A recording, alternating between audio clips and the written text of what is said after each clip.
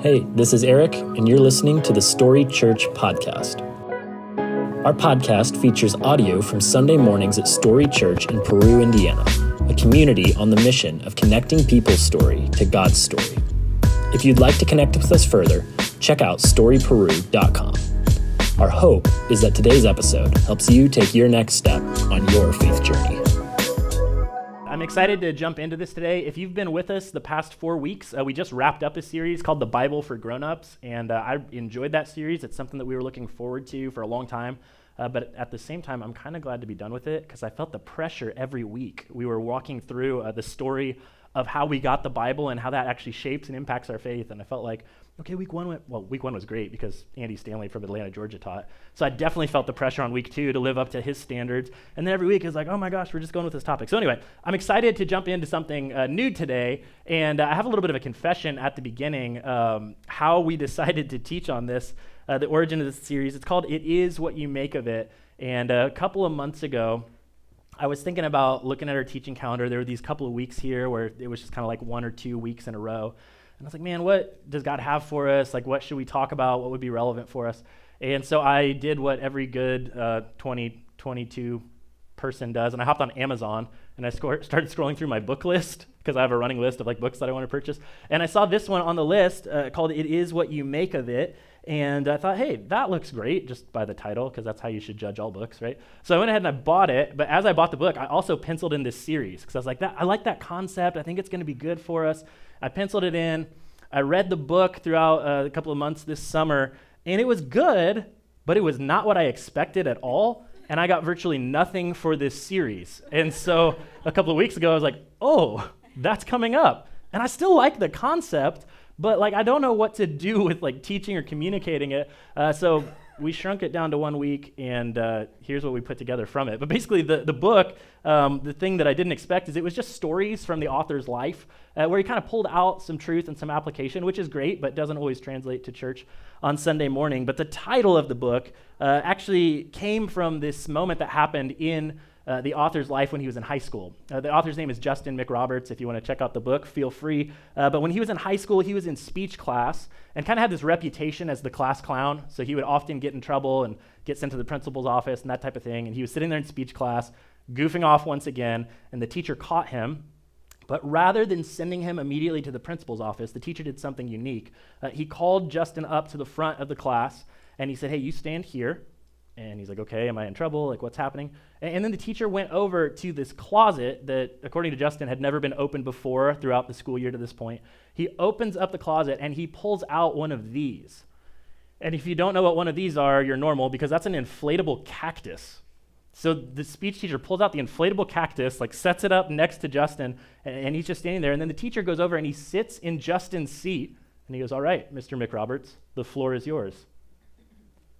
And he's just standing there, like high schooler, inflatable cactus, like, what do you mean? The floor is yours. And I'm sure what felt like an impossibly long amount of time, like he just stood there, he tried to figure out what was expected of him. And then eventually another kid in the class yells out, just act like you're in the desert or something. It's just a cactus. And that is when the teacher spoke up and delivered the line that's shaping our entire message for today. He says, no. It is not just a cactus. It is what you make of it. And that phrase, I think, is really captivating and really compelling if you stop and think about it. I was thinking about it throughout like my life growing up, and I feel like that's been so true for me. Like, when you were a kid, did you like to make stuff up and maybe make something out of nothing or out of just like junk that was laying around? Like, how many of you guys remember the J.C. Penney catalog that used to show up? Yeah, that thick bad boy that would show up around the holidays. So I remember my brother and I always looked forward to when my mom would get the J.C. Penney catalog, partially because it meant the holidays were coming and we were going to get stuff out of the catalog, hopefully. But it was even more exciting when she was done with the catalog and she set it on the shelf, because what my brother and I would tend to do is we would go out in the garage and we would find an old cardboard box, because my mom just has a pile of cardboard boxes just in case, I guess. And we would bring it inside. We would open up that J.C. Penney catalog and we would start cutting out things and taping it to the inside of the box to make a house for our Care Bears. because we were very into Care Bears. We're sensitive fellows, I guess. But we were, we would make these houses and we would play with them, and like this stuff that basically was junk at that point, right? An old catalog and an old cardboard box would become this like space where we could imagine and we could play together, and we had tons of fun every year. Classic kid move, right? Playing with the box rather than all the toys and the stuff that was yet to come. If you've been around Story for any amount of time, you've probably heard me talk about how when I was a kid, I like to imagine that I was Eric Solo. So like Han Solo, but Eric, like it was me, and we would run around my house. We would pretend that my house, which my parents' house has this like circular layout to it where you can just run around and around. We would pretend it was a space station, and Eric Solo would always do these missions to save the girl, of course, every time. And it was a ton of fun. But then I was also thinking like, in my life as I grew up a little more, when I got to like later high school and early college, like this idea that it is what you make of it took on a different flavor, because it wasn't just imagining and playing with toys and that kind of stuff, but it was imagining my future. Like, do you remember what it was like to be like a junior and senior in high school and thinking like, oh no, like school's about to come to an end, mom and dad are probably going to kick me out of the house, I've got to figure out what's next. In that moment, although it can be scary and intimidating, it's also packed full of potential. As we dream about what life might become, like there's nothing like that season of life where you're imagining what your future could look like, whether that's going to school somewhere or getting a job or dreaming about relationships and a family and what that could look like. And I was even thinking about the season that our church is in right now. Some of you may know we recently acquired a property downtown that we're in the process of developing and planning and eventually making into our future church home. And I was thinking about this building because I've been a little hesitant to show anybody the insides of it because it doesn't look that stellar right now. It's a big concrete rectangle that's sat there for 20 years, basically with nothing in it. And we eventually decided to like break the seal off and invite people in. This past Saturday, yesterday morning, we had a team show up and do our first work day on the building. We've got a few pictures of the team down there. That's Wes hiding his face. I had to... Since he hid from me, I had to show the photo. Like, that's how I am. But anyway, we were working on taking down that drop ceiling. And like I said, I've been hesitant to show it because, like, with the drop ceiling down, it looks smaller than I think it really is. And there's, like, walls up that we'll probably take down and kind of dingy cigarette smell because it was around for, like, 20 years and people smoked in there a lot. And it's just, like, I actually, like, met the team at the doors and was like, hey, before you go on, remember, this isn't what it's going to look like in the end, right? And then I realized as the team was working and like we tore down that whole drop ceiling and started to open it up and started to work towards what's next, I realized like, man, it is what you make of it, isn't it? And although this was like a very practical thing and we were working hard and sweating and getting stuff done, like it was also this holy moment where I realized we're starting to lay the groundwork for the space where God's going to move in the next chapter of Story Church. And it's just so compelling me to think about that. And the reason I share all of that is just to say that like most of the best stuff of life happens on the other side of imagination and belief and possibility. Isn't that true? Like think about your life and the things that matter most to you. Didn't you make some of those biggest decisions in your life hopefully motivated by belief and hope and possibility and dreaming about what the future could be like your relationships? Don't your friendships work best when everybody's positive and dreaming and celebrating together? Doesn't your marriage work best when you have a vision for what it could look like in the future, your family, and what it could look like in the future?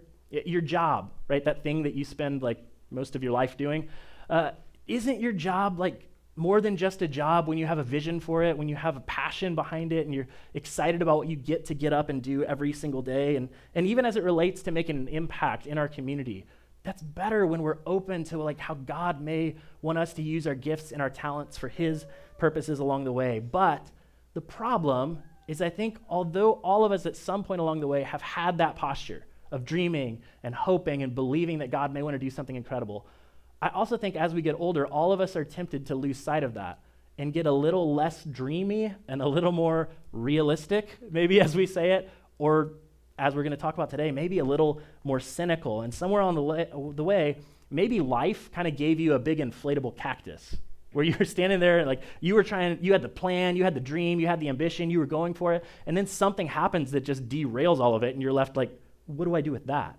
Right? Maybe that job that you loved or that you thought you were going to love suddenly wasn't as incredible as you thought it was going to be. And so then you were stuck in this job where you felt like you couldn't win at it but you also didn't feel like you could quit because you had to provide for your family, and you're just stuck in this moment. Or maybe for you, like you're stuck in a relationship that you feel like burnt out months ago or maybe even years ago, but it feels like you can't figure out how to fix it or what to do with it. Like life just isn't going the way that you expected. Maybe you have a passion project, something that you were really excited about, something you're going to do on the side, or maybe a hobby, and you invested time and energy and money into it, but now you've lost the passion for it, and you're like, what do I do now? Because I have all this invested, I have all this wrapped up in it, but what am I supposed to do with it? Whatever it is, when we have these moments in life, I think all of us at some point along the way have been tempted to throw in the towel and say, it is what it is, right? It is what it is. This is just how life is. This is just how things go. And maybe another confession about today's talk is I almost made this talk into a multi-week series just about phrases that I hate, because I guess I just have an axe to grind, but this is one of them. It is what it is. It drives me crazy. It's right up there with like, that's how we've always done it, and it's just the way that I am. It's like these phrases that sometimes we use to excuse or to limit our belief in who we are and who God might want us to become. And this phrase, it is what it is, like on the one hand, I get it. Like it's useful, and there are certainly aspects of our lives that just are what they are, right? Like you're gonna face traffic sometimes, it is what it is. Your alarm clock will go off tomorrow and you probably should wake up. It is what it is, and it can be convenient and comfortable to take that perspective about some of those more mundane aspects of life, but in the big picture, this attitude that life just is what it is can be one of the most toxic things that you can embrace. It can be one of the most dangerous things for a Jesus follower to think about their life because it can limit you and keep you from the bigger, hope-filled, belief-filled things that God wants to do in you and through you. Those words, it is what it is, are almost always a trap. And they're almost always a trap that can keep us stuck and can make us settle for less than what our soul wants and less than what God wants for you. And I think the real danger of embracing an it is what it is mindset is it can lead us into bitterness and into cynicism more than anything else along the way. And I don't know if you're like me, but like, has anybody else felt maybe a little more inclined towards cynicism over the past few years? Like, doesn't it feel easier than ever to be jaded and to be frustrated? Because if you want to talk about an inflatable cactus that disrupts everything, what was 2020 and maybe even part of 2021? Right? Like in March of 2020, the NBA suddenly canceled, and then we're home for months and months and months, and we're like, what in the world do I do with my life that was once normal and suddenly was taken from me? And we had all these emotions and feelings and like kind of the chaos of like what's safe and what am I supposed to do? And we were just trying to navigate it. And here's the thing, we're not like going into the political world today, but on either side of it, I think it's been easy for us to get jaded and cynical towards other people, hasn't it? Like to see the behavior of others and to just think, oh my gosh, they're the problem, or those people, and if they would just, whichever side you're on, or even if you don't pick a side, like it's easier than ever to be frustrated and to be burnt out and to be jaded. And you top all of that disruption from COVID off with like some political polarization and some racial unrest, and then like the economy's crazy, and it just seems like life has made it easier than ever to be cynical and to be jaded. But here's the thing that I know is true about you, because it's true of all of us. Nobody sets out in life to become cynical, right? Nobody, I was talking about like late high school, early college, nobody in their 20s is like, you know what, by the time I'm in my 30s, I'm gonna be in a spot where I don't trust anyone, I don't hope for anything, and I realize that life is what it is, and I wake up and I go through the motions and try and survive another day so I can go to bed and do it again tomorrow. Like if you know an 18 to 20-year-old who's talking like that, get them to a counselor or talk to them, like, because that's not like how most of us start out our lives, is it? Most of us have big dreams, we have big ambitions, we have things that we want to do and accomplish, but sometimes we can get to the spot over time where we drift into this cynical mindset, where we think like, it's not worth it anymore, it just is what it is. Life happens to us and we just have to respond to it. And what I want to do with our time together today is I want to hopefully convince you that you don't have to live a it is what it is kind of life, but rather with God, you can partner with him to have a it is what you make of it kind of life. A life where you actually pursue God-sized dreams and ambitions, a life that's marked by hope and belief in trust that tomorrow can be better than today. And choosing to understand that it is what you make of it can be a game changer in your relationships, in your career, in your faith, really throughout your whole life. To have this perspective can change everything for us. And it's a big deal because at the end of the day, our perspective can shape our experience. You've probably noticed this to be true if you've ever purchased a new car or a new-to-you car and you've started driving it around. Have you ever had that experience where you're driving that car and suddenly you notice on the highway or even around town, like everybody has that car? You start seeing them everywhere and you're like, oh my gosh, that's crazy. Like I picked the right one because everybody else has it too. I hate to break it to you, like they didn't all go out and buy it. You're just suddenly noticing it because your perspective shapes your experience of life. Your perspective shapes what you see and what you experience in life. And I think the thing about cynicism and bitterness, when it gets a hold of our life, that we often lose sight of or forget is that most cynics are actually former optimists. Like I said, none of us set out in life to say, like, I'm going to be jaded and cynical by the time I'm in my 30s. Most cynics, if you go back to earlier in the story, you'll find a moment of hope and optimism and belief. Right? It's the difference between dating and maybe those early years of being married versus like 10, 15, 20 years down the line. And don't get me wrong, that's an incredible thing to stay connected in that way. But you can move from like, what could it be to it is what it is, right? Pretty naturally. It's the difference between applying for the job and then being in the job for a decade. There's just this shift that can naturally happen where we grow a little jaded, where we lose sight of the why that got us into that career in the first place. It's the difference between the 9 months of waiting for a child to arrive and the like 3 sleepless nights later after they arrived where you're like, is this going to be forever? Right? Like, what happened? In all seriousness, it's easy for us to get jaded and for us to get cynical, but inside of every cynic, there was once an optimist. In fact, George Carlin, the great theologian, who's not a theologian, by the way, he once said this, that inside every cynical person, there is a disappointed idealist. And man, he said a lot of other things you shouldn't check out, but I think he got it right on that one, that inside of every cynical person, there is a disappointed idealist. And I think what's important for us to get today is that cynicism doesn't set in our lives because people don't care.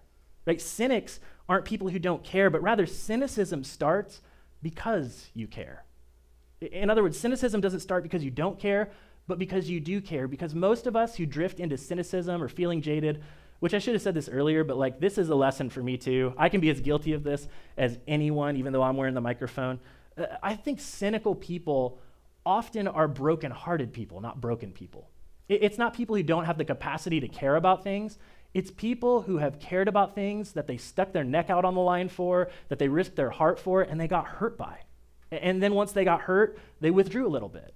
And maybe they tried again, and they got hurt again. And so they withdrew a little more. And they're all people. Any cynical person, if you're in the room today and you're like, hey, I'm not going to raise my hand because I'm in church, I'm supposed to look happy, but like I tend this way, all cynical people had a divine spark in them at one time. I believe it's still there, but they've lost sight of what it means to live out of that belief and that trust and that hope along the way. And I think that begs the question, like, why do we become this way? Why do we become cynical? And I think one answer, there's probably many of them, but one answer is we know too much. Right? The thing that can make us cynical over time is all of the things that we think that we know, or maybe that we know that we know. And think about like when you were a kid. Weren't you like so happy and joyful and just bouncing around all the time? Do you know why most of us were happy as we were kids? It's because we were clueless. Like we were just little joy energy balls bouncing around enjoying life, and like we never thought that someday we might get fired or we might get our heart broken.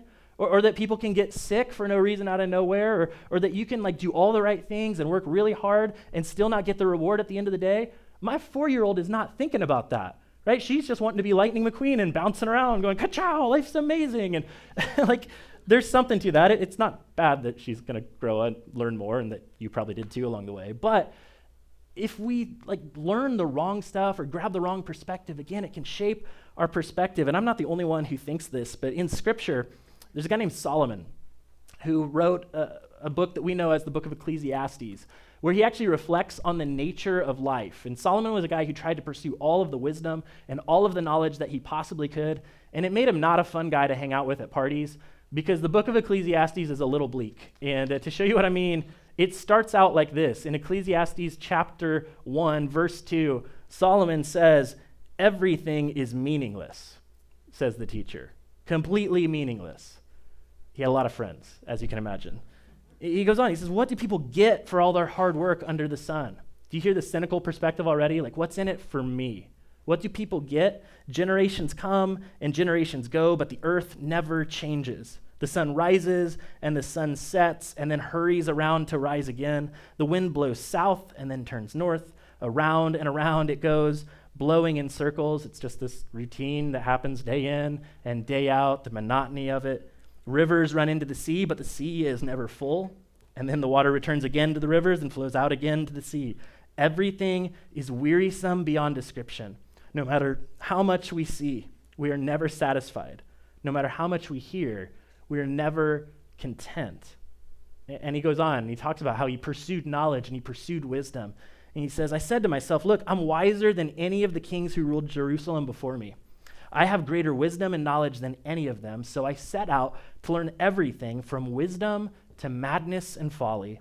But I learned firsthand that pursuing all of this is like chasing the wind. So I'm going to pray, and we'll go home. No, I'm just kidding. That's like hopeless, isn't it? It feels so depressing. But the reason that I want to share this perspective that Solomon is learning, like this kind of cynical worldview, is the next thing he says, he drops this truth bomb on us as it relates to how all of us can drift into cynicism, because he says, the greater my wisdom, the greater my grief. To increase knowledge only increases sorrow. And isn't that true of our experience of life? Like the more you go through, the more you carry with you into each season, the more things you've experienced. Like you may gain the wisdom, you may learn, but you also gain the grief and the pain along the way. And when it comes to being jaded or cynical, often the problem is you know too much. You know how people really are, right? You know how things really work at work. You know like what those politicians are actually up to behind the scenes. We drift into this mindset where we assume what we know or we think what we know. And again, our perspective shapes our experience. And so we get into this space where we're closed off and we're guarded and we're hiding along the way. And man, there's this great parable that I heard one time that will move us into the hopeful part of today, okay? It shows the power of choosing the right perspective. It's this story that around the turn of the century, there was this shoe manufacturer in America that decided they need to move into new markets. And so they sent 2 of their salesmen to this remote area in Africa. And they sent them overseas and told them to go and to tap into this new market and sell their shoes. And they get there, and the 2 salesmen assess the village that they're in, and they decide that they're going to send telegraphs back to America to explain the situation. And so the first salesman takes a look at it, and he types out this message. He says, "Situation hopeless. They have no shoes." But the second salesman looks at the same village, and he sends this message back to corporate. "Glorious business opportunity. They have no shoes." Right? And like we kind of laugh at that, but we laugh because you see the difference in perspective.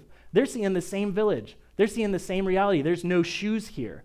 But the one salesman says it is what it is. He's like, this is terrible. There's no shoes here. But the second guy says it is what you make of it. Glorious opportunity.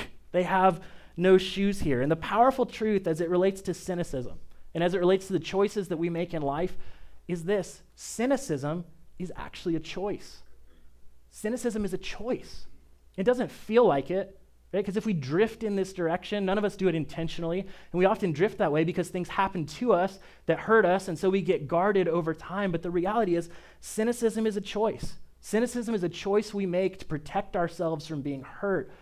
But the thing we have to understand is that life doesn't make you cynical. You make you cynical, which means you don't have to make you cynical any longer.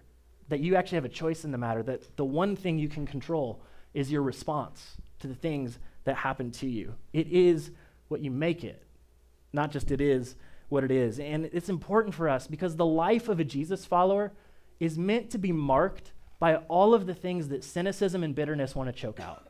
The life of a Jesus follower is meant to be marked by belief and trust and hope that God can do more tomorrow than he's done today, that the future can be better than it is right now. But cynicism makes us believe that there's no reason to believe in more, that there is no hope, and that you can't trust anyone.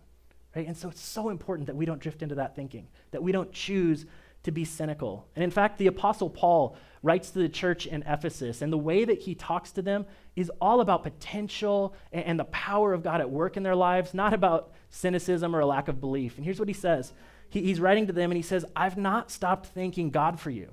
Right out of the gate, he's not cynical, right? Because if you're cynical, you're rarely grateful. But he says, I haven't stopped thanking God for these people. I pray for you constantly, asking God, the glorious Father of our Lord Jesus Christ, to give you spiritual wisdom and insight so that you might grow in your knowledge of God. In other words, Paul's perspective is that like you can grow in your faith, that there is more for you, that there is a future for you, that you can keep leaning in and getting more of God. It's not it is what it is. And he says, I pray that your hearts will be jaded and cynical. No, he says, I pray that your hearts will be flooded with light so that you can understand the confident hope that he has given those he called, his holy people who are his rich and glorious inheritance. And he goes on, he says, I also pray that you will understand the incredible greatness of God's power for us who believe him.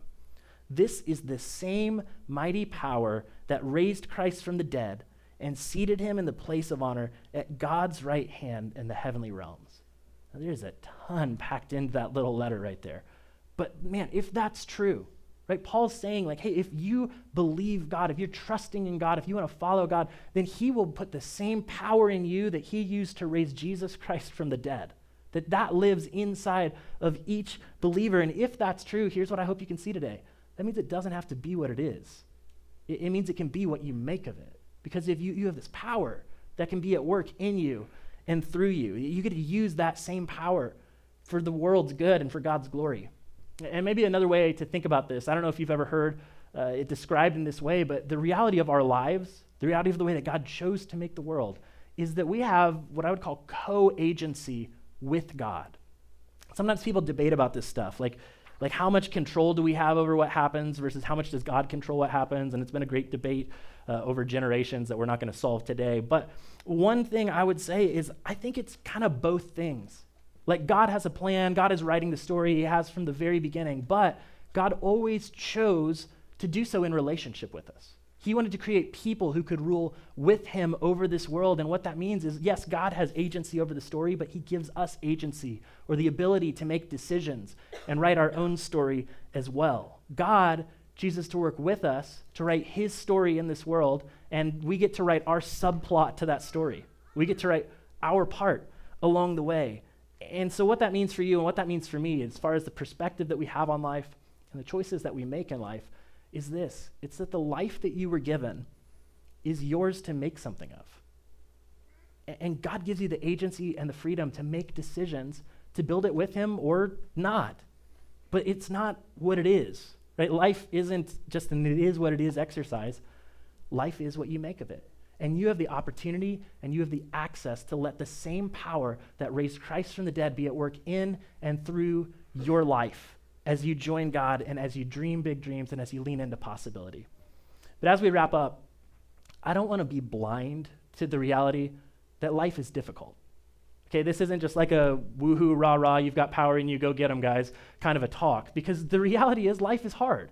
Life is difficult, and circumstances happen to us that are far beyond our control. Tragic things happen to us that we can't do anything to avoid. You can do everything right, and something bad will still happen because that's the nature of the world that we live in. And I want to acknowledge that difficult circumstances are a part of the puzzle. And if you're here and you're in the midst of one right now, or you're still carrying grief from one with you right now, first, you're not alone, and you're not disqualified from what I'm talking about, but rather, the thing I think we need to remember is that for Jesus followers, we believe that God can take the worst possible circumstances and use them to create the most redemptive possible outcomes. And we believe that because when it comes to Jesus, right, the worst thing imaginable happened to Jesus. He was crucified on a Roman cross, but through his death and his burial, eventually God brought us to the resurrection, this new life that is possible and that is the foundation of our faith. God took the worst thing imaginable that happened to the best person possible and used it for our redemption and for our good. And he can do the same thing in whatever broken circumstances you may be facing as well. But to bring this down to the bottom shelf a little more, to make it a little more practical, here's what I would say. If you're like, hey, I want to be a person who has a it is what I make of it mindset, not an it is what it is mindset, but I'm going through some stuff right now, here's what I would encourage you to do, or maybe even give you permission to do. I would say if you're carrying something difficult, you have permission to grieve and move forward. You can do both things, sometimes at the same time. And that's so different than I think what we're culturally taught. Because the way that Our culture tends to operate the way that we kind of learn as good Americans to navigate stuff is like when we lose someone or we lose something, we get like a week off of work maybe if you're lucky, and you're supposed to just like pack all the feelings into that week, I guess, and then get back to work the next week. Or like when we lose things, often we're tempted to just stuff it down and just keep moving forward, right? But that's not how life really works, and that's not how our hearts are actually wired. And the truth is, we need to grieve our losses. The big ones and the small ones. I mean, I mentioned this the other week. I feel like 2020 for all of us was this series of ungrieved losses where life as we knew it was taken from us, and we were just so busy trying to like make it and keep our jobs together and keep our families together and not get sick or whatever, that we didn't stop to think about like what was taken from us, just our sense of security, our sense of normal, like all this stuff that's so disruptive. I don't think many of us have paused long enough to grieve those losses. We just kind of moved forward. But you can do both things. You can carry grief and loss, and you can move forward together. And in fact, the Apostle Paul wrote a letter to the church in Rome, and in the 12th chapter of this letter, he kind of lays out this laundry list of just what it looks like to follow Jesus. And I don't think it's an accident that side by side in his bullet point list of what it looks like to be a Jesus follower, he instructs this. He says, rejoice with those who rejoice and mourn with those who mourn. And sometimes you can do both things at the same time, right? Like the reality, we're tempted to think that life is like rejoicing season, mourning season, rejoicing season. But that's not how life really works, is it? Like right now in this moment, I bet you could name things that you want to celebrate and you want to rejoice over. And I would be willing to bet you can name some things that you're mourning or grieving or disappointed with or don't like. We're always this mix of mourning and rejoicing, and both things can be good. Both things can be holy. Both things are necessary, but we have to engage in them to be able to move forward and be able to partner with God to turn our lives into something more than what they are. Many of us have heard of the concept of post-traumatic stress syndrome. When we go through trauma or something intense, sometimes we can pick up bad habits along the way or just have to work through some of the consequences of that. But what you may not know is there's also the other side of the equation. There's this thing called post-traumatic growth. And that's why you know people, I would be willing to bet, who've gone through tragic circumstances, but they allowed those circumstances not to make them bitter, not to pull them down, but they actually allowed those circumstances somehow to make them better. That the grief and the trauma and the thing that they went through actually made them a different person. They grew along the way. And I think one thing that can help us to grow better rather than bitter is if we're navigating something difficult, we have to avoid bitterness like it's our job. Because bitterness is the natural response to loss. Bitterness is the natural response to pain, right? It's easy for us to want to blame someone and to grow bitter along the way. But the author of the letter of Hebrews instructed early Jesus followers in this way. He said, see to it that no one falls short of the grace of God. That sounds like a big deal, right? But he couples it with this, and that no bitter root grows up to cause trouble and to defile many. That no bitter root grows up to cause trouble.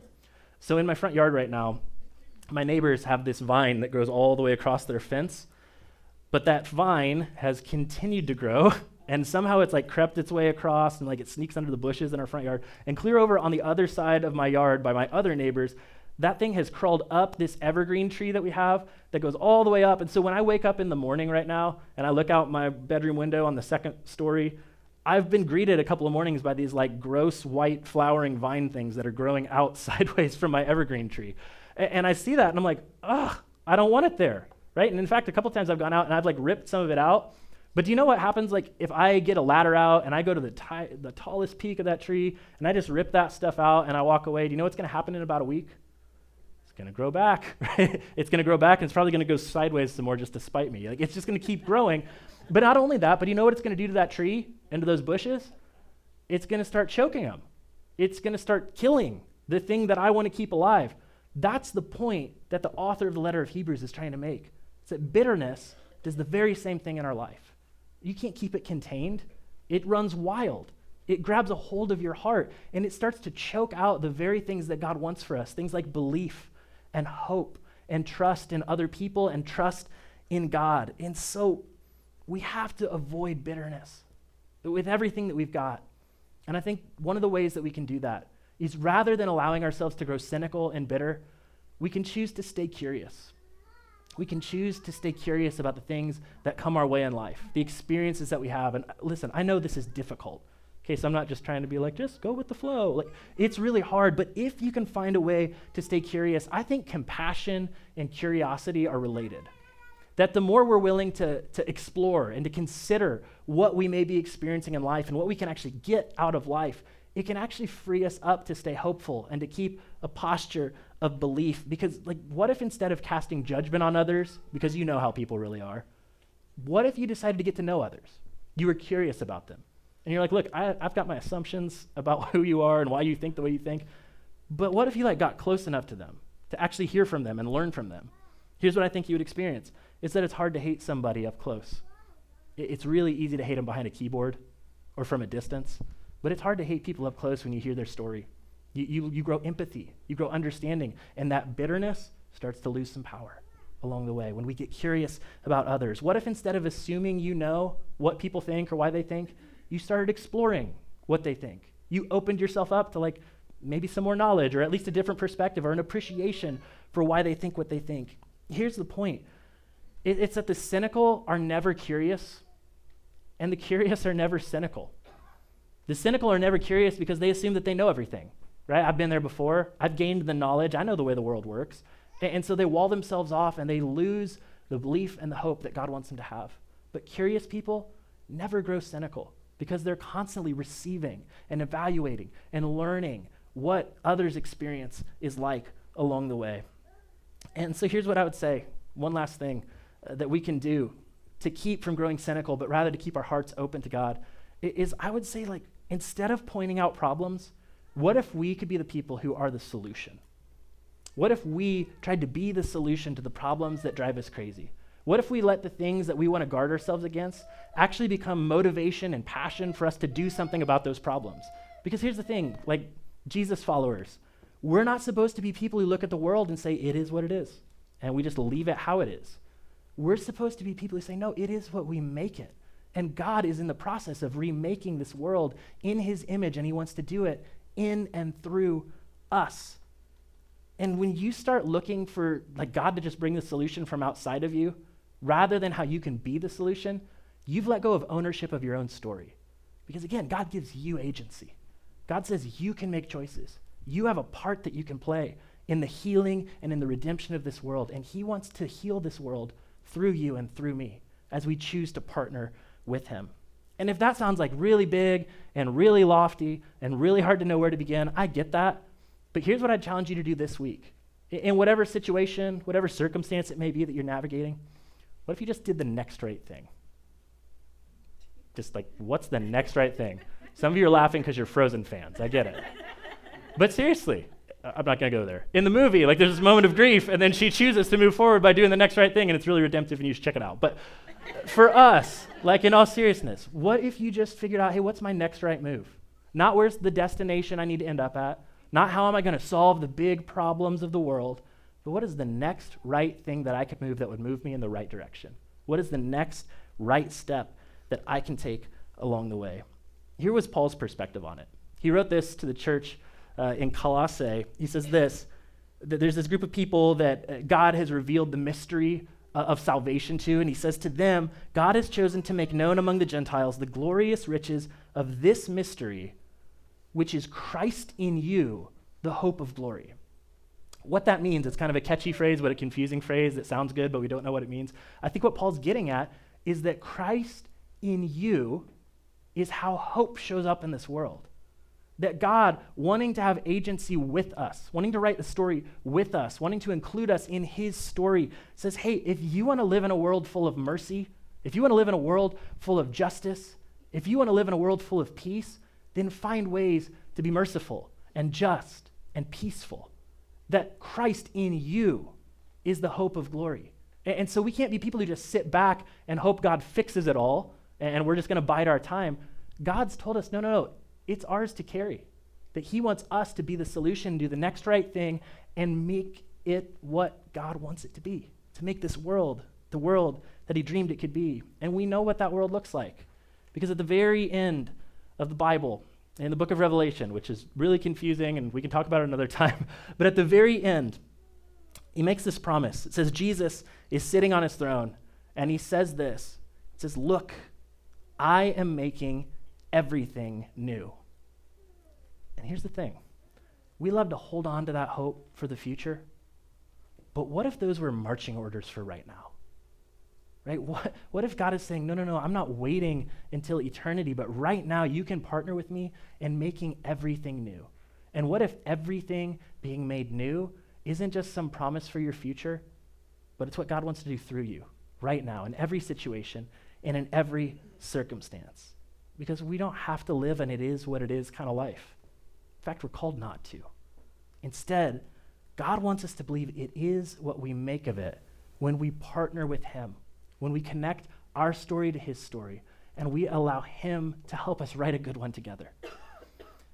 I want to wrap up by reading you a quote from an author and a theologian, a guy named Frederick Buechner, and he's a really interesting character. He actually just passed away last month, but he talks a lot just about what a faithful life with God looks like, and he had this quote in a book one time where he talks about what it means to receive and live out the grace of God. And I think in our perspective of trying to view life as it is what we make of it, it can be a helpful grid to think through. He says the grace of God means something like, here is your life. You might never have been, but you are, because the party wouldn't have been complete without you.